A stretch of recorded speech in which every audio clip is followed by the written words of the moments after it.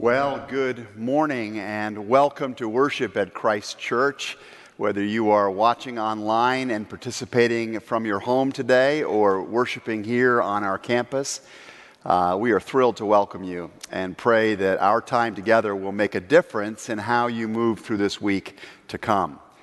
The week that lies behind us will certainly go down in history as one of the most tumultuous ones that we have seen in a very long time as a people. And I think that if ever there was a moment when there was value to centering ourselves upon the eternal presence, the consistent promises of God, now is that time.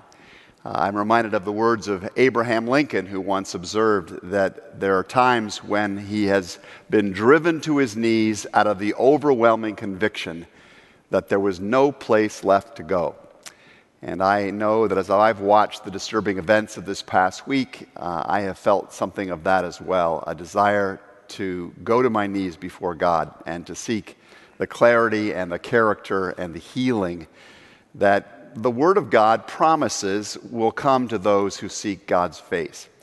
I shared in a letter to the congregation this past week an invitation to that season of prayer in the life of our nation right now.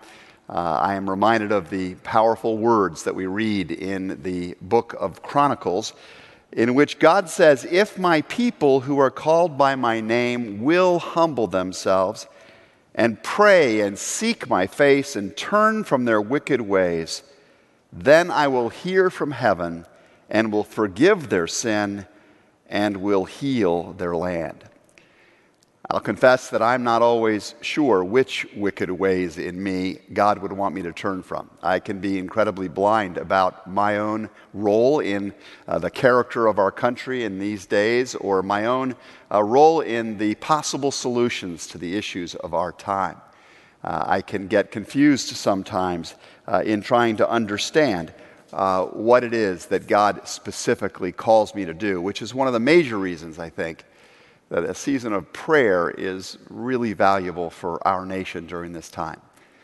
To come before God, to humble ourselves, to make ourselves available to Him for His instructions is perhaps one of the most constructive things that we can do, I think, in this era.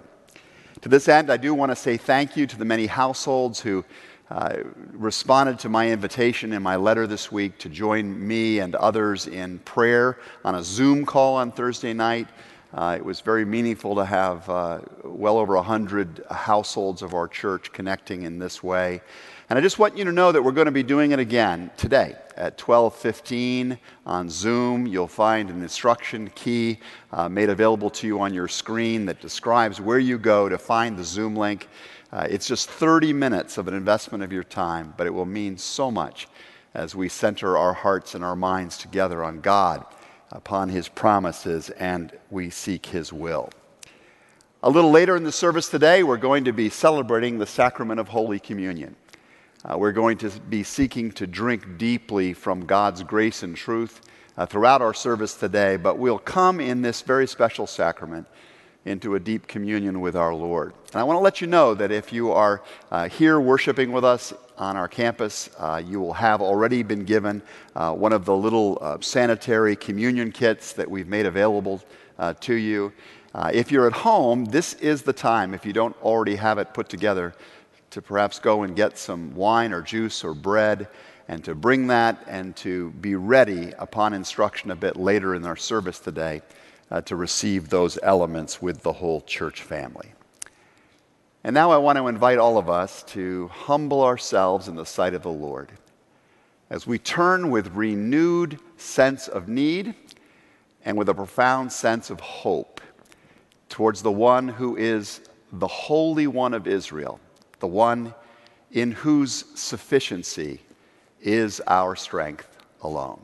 Come, let us worship God.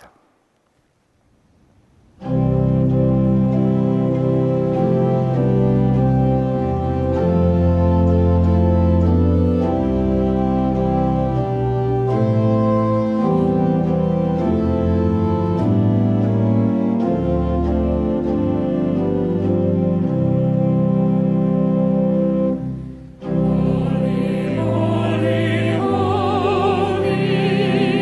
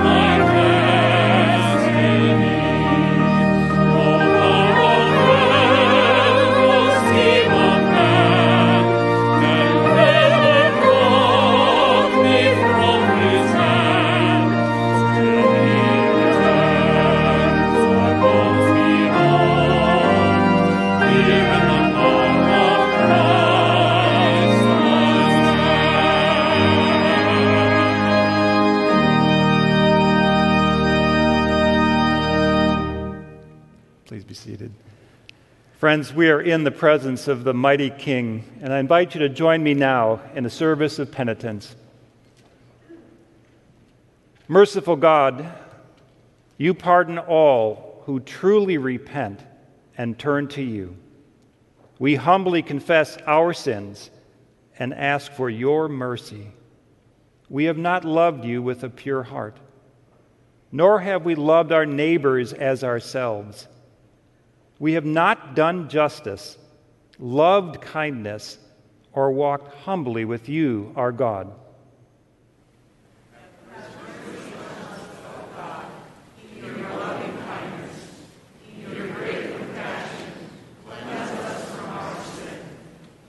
O glorious God, as we come this day to the table of your grace, show us what we ought to ask for here.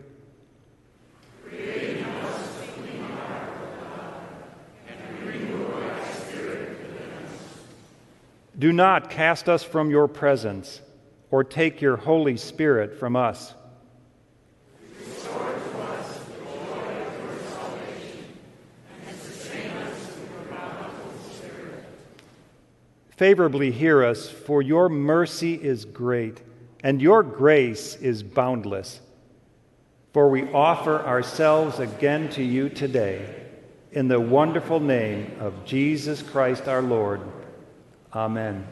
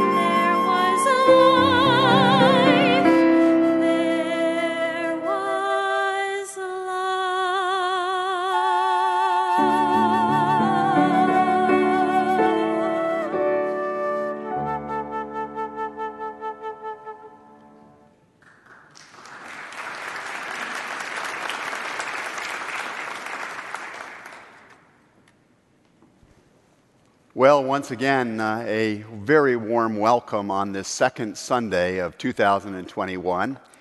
It is good to be together in worship today and to be enjoying the beauty of the music and the peace of this place.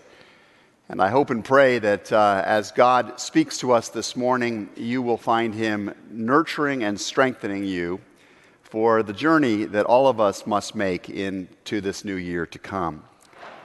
This morning, it is my joy to be beginning with you a new series of reflections based on the Old Testament book of Joshua.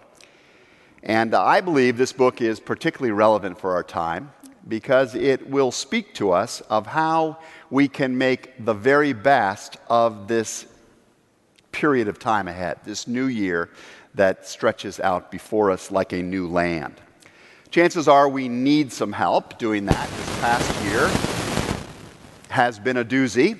I think all of us would recognize that. It was a year that many of us would perhaps prefer to forget and to leave behind, which is why the story of Joshua is so appropriate and it's so timely for us. I'd like to tell you why. If you could binge watch the book of Deuteronomy, which is the program that comes right before Joshua, as it were, even better if you could watch one of the prequels to Deuteronomy, the books of Exodus, Leviticus, and Numbers, you would be amazed at how relevant this part of the Bible story is to us in our time today. The story that we read in those pages is sort of like one of those programs where people are Breaking Bad and everyone's just trying to be a survivor, and you meet the sons of anarchy, and the real housewives of Israel turn out to be a pretty desperate lot. I'm not kidding. This is an amazing text, these stories that lead up to the book of Joshua. And these storylines that come up to the tale that we're going to be examining this month are all about a nation in crisis. It's about people journeying through a very unexpected kind of wilderness. The pattern of life, as they have known it for years and years and years, has now fallen apart. The nation of Israel is having terrible fights within itself, and it's warring against other tribes. There is one disaster after another, it seems, as you read your way through these books. People have so tired of the journey. They are so weary of the slog of life. And everyone wishes they could go back to the predictability of life as it used to be way back there in Egypt, though frankly, they've gotten a little fuzzy on what life was really like for them in that nostalgic time. They've been in the wilderness for so long that people are just hanging on. And they've been told that there's a better day coming, that there's a promised land out there somewhere, but they're not there yet, and they're not at all sure when they're going to get there. Does that sound familiar? Do we see any echoes of our experience in that of the people of Israel? And then there's this turning point. Moses, the charismatic and controversial leader of the nation, is suddenly gone. The last page of Deuteronomy turns over like an old year turns over to a new year, and the book of Joshua begins, and I'd like to start at verse 1. After the death of Moses, the servant of the Lord said to Joshua, son of Nun, Moses' aide, Moses, my servant, is dead. Now then, you and all these people, get ready to cross the Jordan River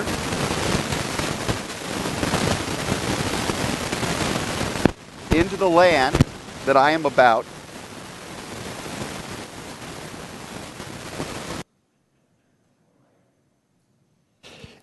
Get ready to cross over the Jordan River into the land that I am about to give to them, to the Israelites. Now, I don't have to use a whole lot of imagination, you probably don't either, to figure out what the people of Israel were likely feeling at this particular moment. Some people were probably fixated on the passing of Moses. Moses had been such a large figure in the life of the nation that his passing had to have created a profound sense of fixation for many. What are we going to talk about if we can't believe in him or if we can't bash him? What are we going to do without Moses on scene? How bad or good is this new administration that's going to follow Moses? Many people had to have been wondering. But I suspect that as the word went out that the people had arrived now at the Jordan River, the majority of people were not only thinking about their human leaders. They were about to cross over into a land they had never been to before. The question that had to rise, or ought to have risen for a whole lot of them was, where do we go from here? Where do we go from here? What's the journey ahead going to be like? How should we walk it? Will this next season be like the last one? Or will it be something different altogether? In the days ahead, will I have to keep on working just to survive? Or is there a future in which I can truly thrive? And I think that as you and I also emerge, in a sense, dripping wet from the river between 2020 and 2021, the chances are many of us are asking similar kinds of questions. How do I make 2021 a year in which I don't merely survive, but actually thrive? Is that even possible? Is there anything that I can do or anything that I can pursue that will increase the probability that this will actually be a year of thriving? God was basically saying to Joshua and to the people of Israel here, I want you to have something better in this era ahead than you've had in that wilderness behind you. I want this season to come to be a good season. And I dare to believe that God is saying much the same to us as well in our time, as we stand at this point in our journey. Now, it's not like there was nothing of value in the wilderness that the people of Israel had been walking through. It's not like it had been all bad back there and it was going to be all good up in front of them. Not at all, as we'll discover. But the reality is that much of the experience of the wilderness and the desert presented opportunities, as many of us have discovered ourselves during this past year. There's a lot of beauty and a lot of blessing in the desert if you look for it. The tendency that many of us have experienced is in these last months is one of having the time and the space to pay attention even more deeply to the nature of life. And when you're out in the wilderness, you start paying attention to the details in remarkable ways. At the beginning, it seems like it's all brownness or grayness, and then over time, you see the wildflower, and you see the color of the wing of the bird, and you notice the little details. That's been my experience when traveling through wilderness. When you're out in the desert, you start to be a lot more grateful for simple things, for daily bread. You learn the value of slowing down, of conserving your resources. You begin to experience the pleasure of silence and the gift of rest. When you're decoupled from all of the usual rushing routines of life, you may learn to play more. How many of you have taken up board games and other games more fully during this particular season? It was a wonderful experience over the holidays with our children of doing that kind of thing. Many who walk through the wilderness learn to pray more, especially for patience and perseverance and strength and for all of the fruit of the Spirit that we need to make life's journey.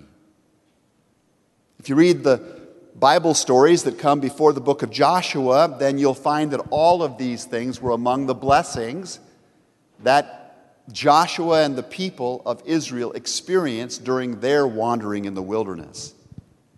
Those 40 years out there in the desert were not a waste of time. They were a time of refining. They were a time of preparing for seizing the opportunities of the new season to come. So the question I want to pose for us as we stand here at this moment in our journey is, what have been the lessons God has taught you? What have been the good changes God has brought about in you or through you during this past year? Hold on to those treasures from the desert. Keep them in your backpack. Don't forsake them as you journey forward. But for the sake of God, keep journeying forward. Let God lead you now into the new land that He wants to lead you and me into. If you study the biblical text very carefully, you see that God in this particular story actually points to a definitive line in the sand, as it were. Actually, literally, a river, the Jordan River. And He says, I want you to cross over now into the new. Moses, my servant, is dead. That was the old life. Now, you and all these people get ready to cross the Jordan River into the land I'm about to give them. This is the new life, God says. And then God goes on to paint for Joshua a vision of the sort of life that He wants for His people in the days to come. And I want us to just look at the detail of this and look at its potential implications for our lives as well. God says to Joshua, I will give you every place where you set your foot as I promised Moses. In other words, you will no longer be an anxious wanderer in this world. You will no longer just be going from place to place to place, knowing that none of it belongs to you. Instead, you will become a confident traveler. Every place you enter into, you will begin to regard now as your place, as a place that I have put you on purpose, a place of discovery, of opportunity, of belonging. And then he goes on and says, your territory will extend from the desert to Lebanon, and from the great river, the Euphrates, all the way to the Hittite country, to the Mediterranean Sea in the west. In other words, your influence is going to stretch farther south and north and east and west than it has ever stretched before. In this season to come, I'm going to use you in bigger and better and more influential kinds of ways to bring forth good. I'm going to use you in more powerful ways than you've dared to imagine thus far. And then God says, no one will be able to stand against you all the days of your life. In other words, you'll be a conqueror in this life. You'll be one of those stunningly resilient people whom no one and no thing can finally bring down, can finally destroy or overcome. In short, God is saying the life behind you may have been about just surviving, but the life into which I'm leading you now is going to be about thriving.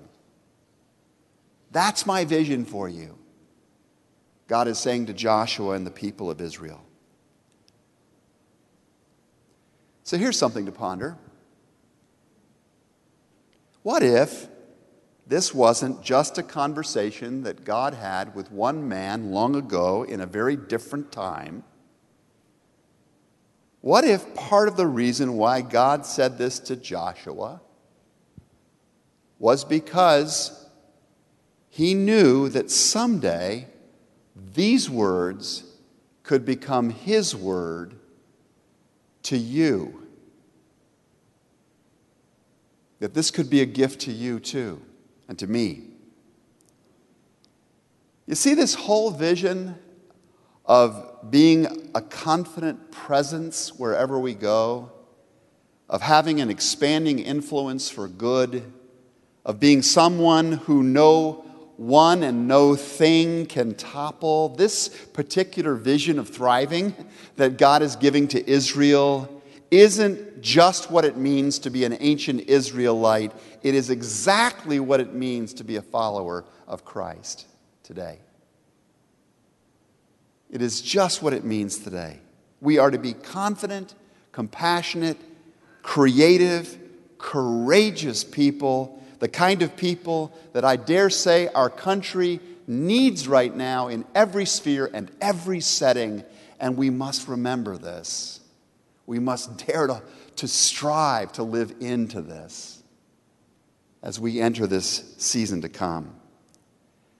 So I hope we will take the good stuff with us from this past year. I hope we'll leave behind what is dead and gone, and let's just cross over together into this vision of thriving that God wants for his people. Let me, however, underline, if I may, an important qualification. Moving from mere surviving to genuine thriving doesn't just happen by simply putting one foot in front of another foot and just wandering or stumbling forward. Thriving doesn't happen by accident.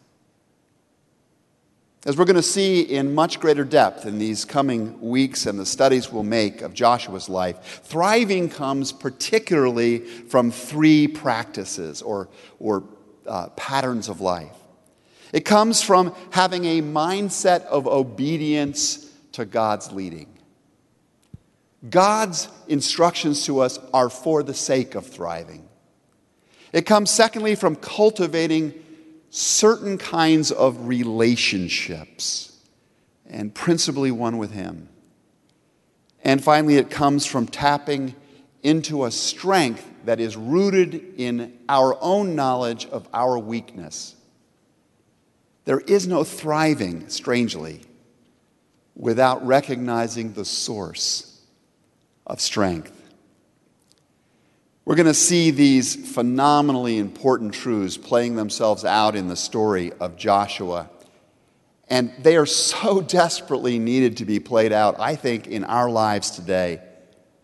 If we want to thrive as individuals or as a nation, these instructions could not possibly be more timely. When I think of somebody who has God's heart to see you and me and even our country thrive, I think of Jean-Baptiste Mugaruru. I don't know if you know Jean-Baptiste. Some of you will perk up when you hear his name. He has been one of the long-term mission partners of Christ Church in Africa. Our support of Jean-Baptiste's work with Youth for Christ International is one of the best things we do as a congregation, one of the best reasons that we keep investing in the mission of our church.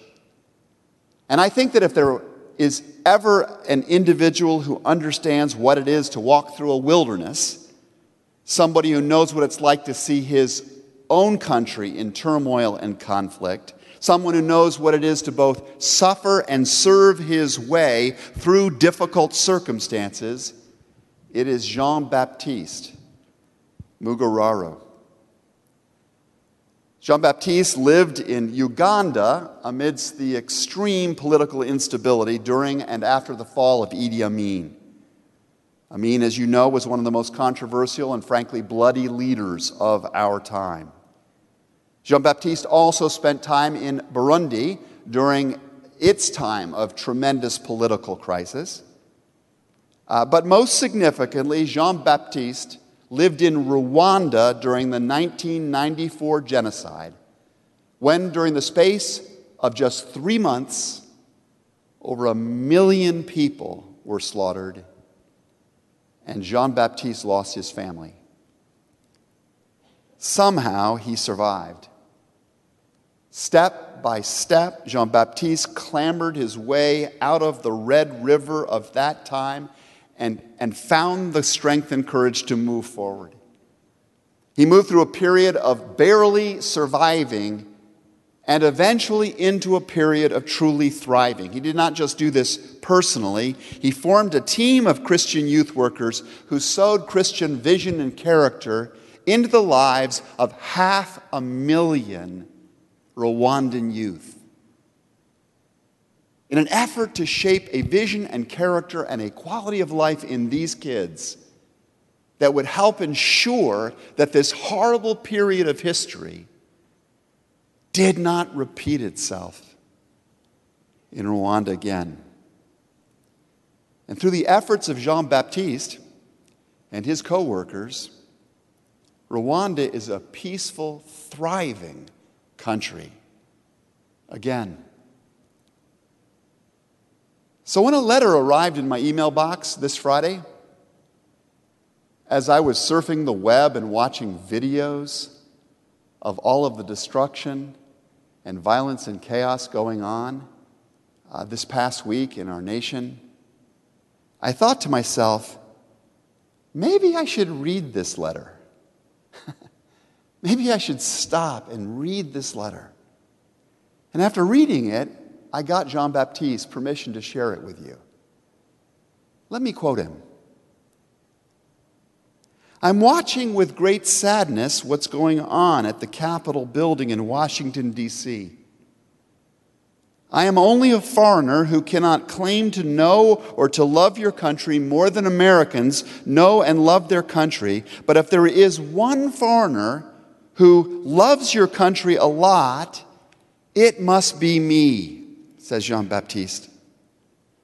I love your country. I have been to big cities, to small cities, and to the rural America. I have visited schools and churches. I have been in numerous homes. I can claim to know how decent your country is. I do not want to believe that what has been happening in your country represents decent people like you, my friends.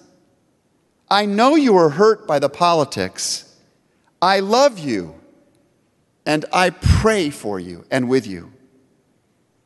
The events of 2020, he writes, were disheartening, but what I am watching right now makes me wonder about the future of the USA. Your freedom and democracy, your political stability and maturity gave hope to many people from countries that are not yet democratic.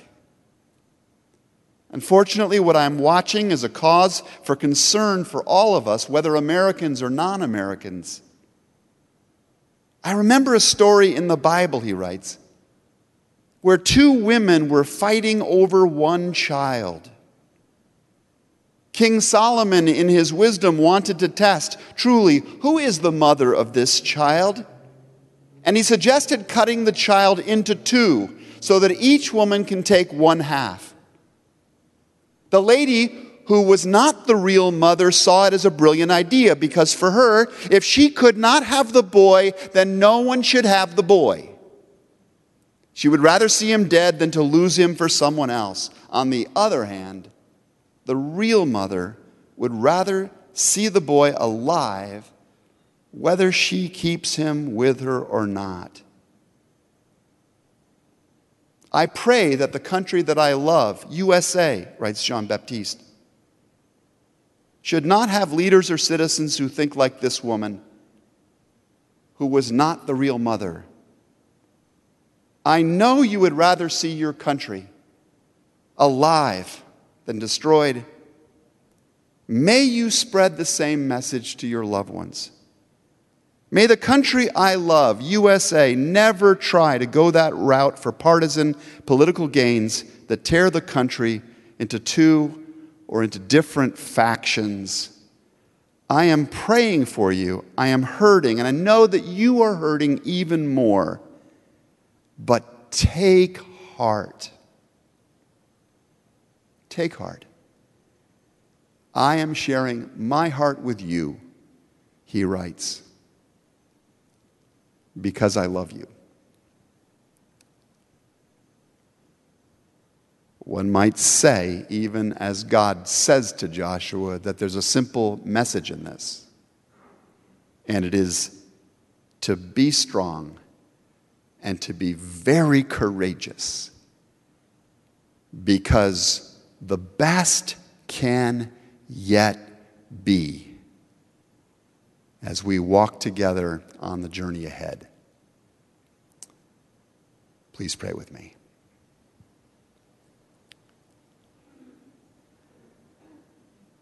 Lord God, we dare to believe there is indeed new life beyond the wilderness.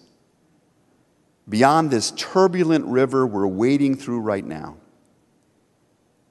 As we come to your table today, that table around which sits Jean-Baptiste and more good-hearted people than we may have yet realized.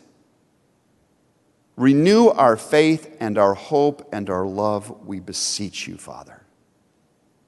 Make us more obedient to you, more committed to a real relationship with you above all else, more ready to be channels of your strength that is made perfect in our weakness.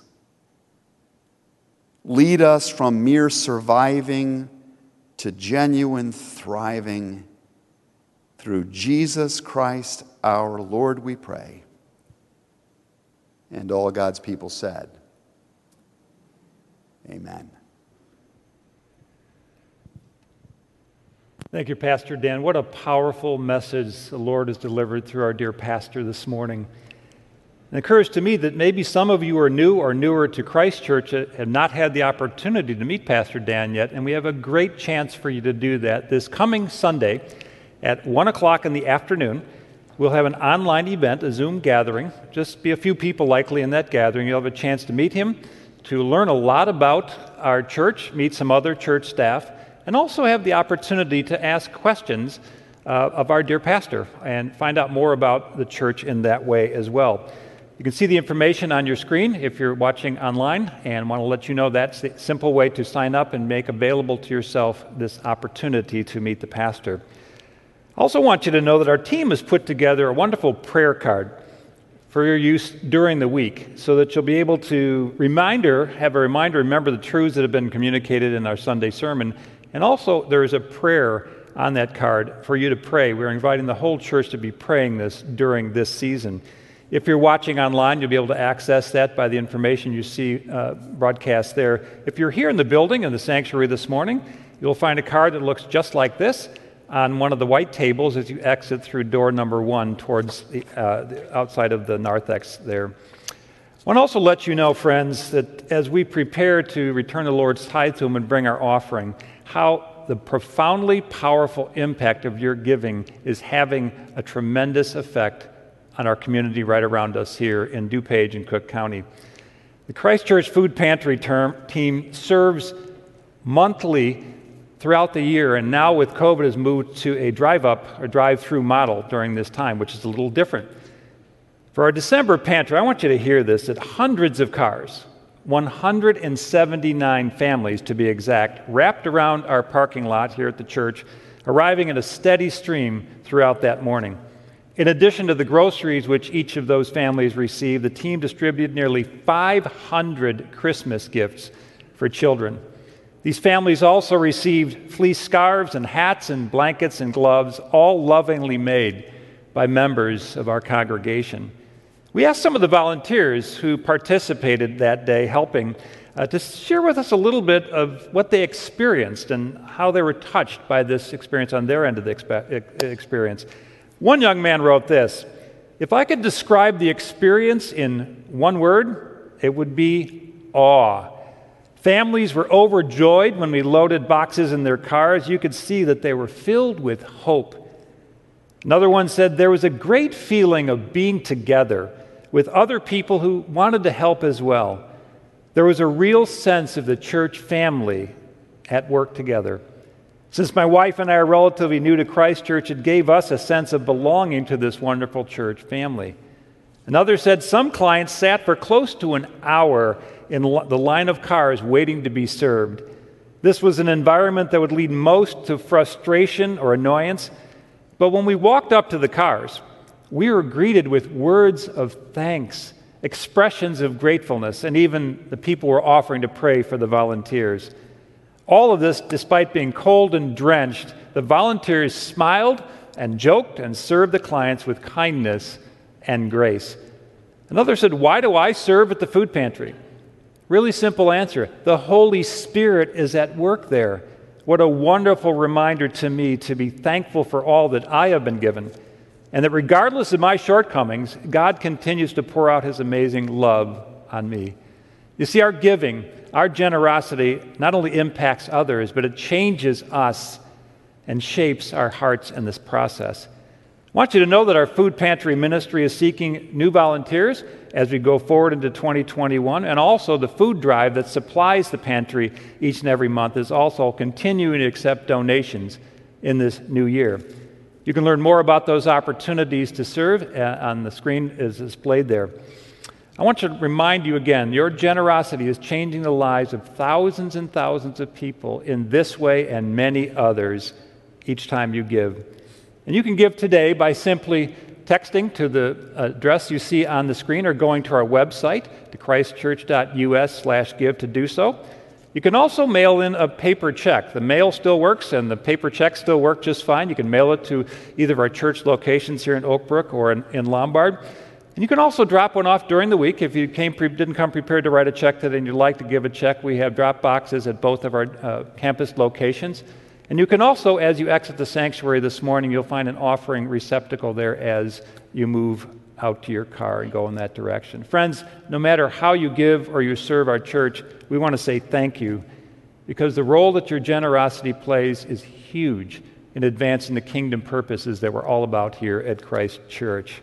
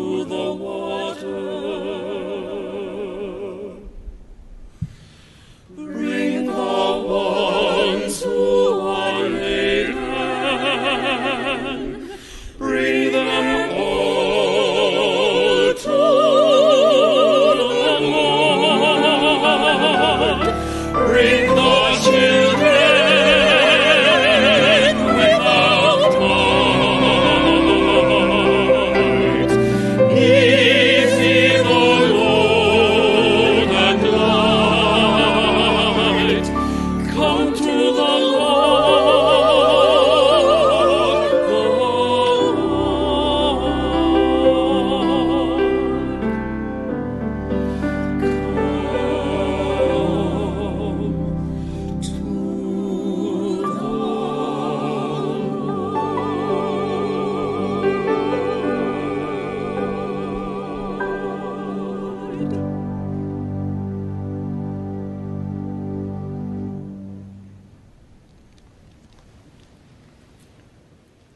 My dear friends, as we come to the table that the Lord has prepared for us today, I want to encourage those of you who are worshiping with us at home is to take in hand the bread or the cracker that you have and the cup of juice or wine that you prepared for sharing in Holy Communion with us today.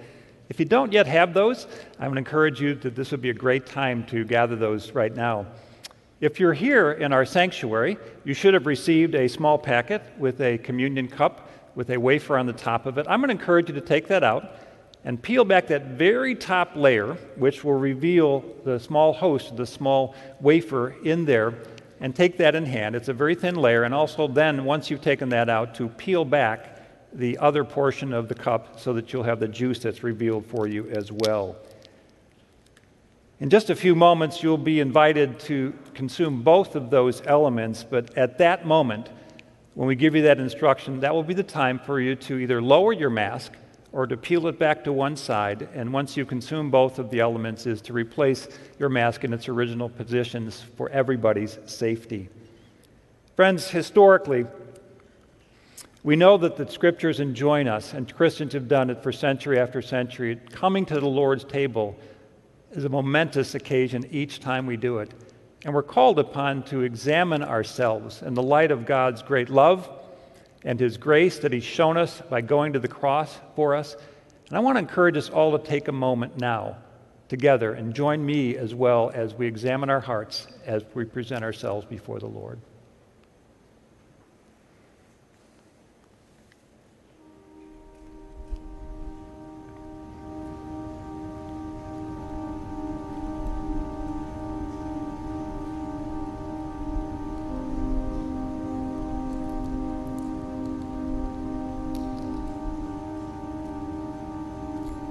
Almighty God, we bow before you on this day, more aware perhaps than normal of the greatness of our need of your grace and of your redeeming power. Both as individuals and as a nation, we have fallen short of the glorious potential for which we were created. We confess that we are beset by sin and violence and division at a level that hurts our hearts and must break your heart, O Father, who have created us for so much more. We do not know always how to repair ourselves, how to restore the health that we desperately need. But you do, O God. We do not know where to go from here, Lord, but you do. And so we fall before you. We place ourselves afresh into your hands. We believe that you, in your supreme compassion and wisdom, have more than enough resources needed to save us from ourselves and to save us for the beautiful life of your kingdom. Thank you that in Jesus Christ, the ultimate Joshua, you have come to lead us across the river and into that better land. Thank you for the pouring out of his blood upon the cross for our forgiveness, and for the pouring out of his Spirit at Pentecost so that we can now approach others in these tumultuous times with the compassion and the wisdom with which you in Christ have moved toward us. So pour out your Holy Spirit now, we pray, upon us and these your gifts of bread and wine, that the bread we break and the cup we bless may be the communion of the body and blood of Christ himself. By your Spirit, make us one with Christ and with all who share this communion today. Unite us and empower us to be the radiant church, the salt and the light that our society needs, especially right now. And until that coming day when physically and finally you gather to yourself all your people and you make all things utterly new. Through Jesus Christ our Lord we pray. Amen. And now, as the Scriptures reveal to us in the writings of the Apostle Paul, that the Lord Jesus, on the night that he was betrayed, he took bread, and giving thanks for it, he broke it and gave it to his disciples, saying, "Take and eat. This is my body, which is given for you. Do this in remembrance of me." After the same manner also our Savior took the cup when they had supped. And he poured out the cup and lifted it before his disciples, saying to them, "This cup is the new covenant in my blood, which is shed for the forgiveness of your sins. Whenever you drink of this, do so in remembrance of me." The Apostle Paul goes on to say that every time we eat this bread and drink from this cup, we are proclaiming the saving death of Jesus Christ until he returns again one day in glory. And so wherever you are right now, and whatever form of the elements that you have taken to yourself as God's gift to you, we invite you now to receive those elements and to take into yourself the very life of God afresh for the journey that is yet ahead. This we do in remembrance of him.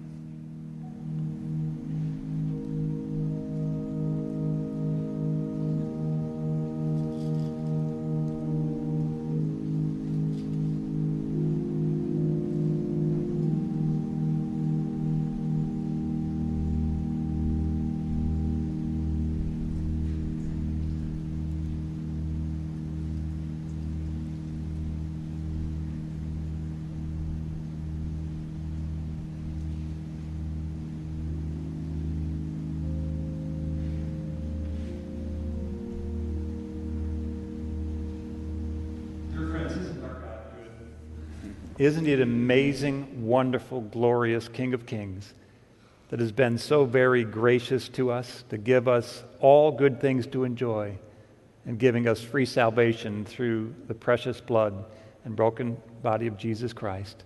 Would you join me again as we express our gratitude and prayer to this great King? Lord Jesus, as you commissioned Joshua and the Israelites to cross the river, trusting absolutely in you, we ask that we may be strong and courageous by the power of your Spirit. Lord, in asking this, we know that it is our responsibility to open our hearts and our minds up to your transforming grace by the truth of your word. In our lives, may fear and discouragement be displaced by trust in you, and love in action by the grace of your transforming presence, met in this communion this very day. For this we pray in the name of Jesus. And now let us join together and pray as Jesus taught his disciples to pray. Our Father, who art in heaven, hallowed be thy name. Thy kingdom come, and thy will be done on earth as it is in heaven. Give us this day our daily bread, and forgive us our debts as we forgive our debtors.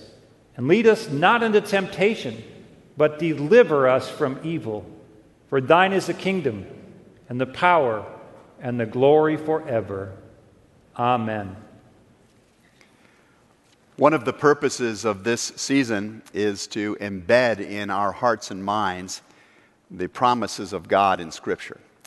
And so one of the traditions that we're going to be observing over the course of these weeks is to recite together each week a passage from the book of Joshua in which God gives us those special instructions. And so I want to invite you to read with me in unison these wonderful words as they come to us from the first chapter of Joshua. And we are going to be providing on your way out, for those of you in physical worship with us, cards that contain this scripture, and providing these same resources online to our whole congregation in the days to come. But let's read together God's words as it comes to us from Joshua chapter 1.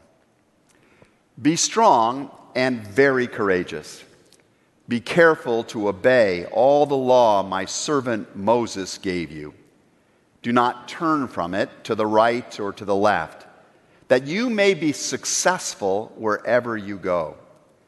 Keep this book of the law always on your lips. Meditate on it day and night, so that you may be careful to do everything written in it.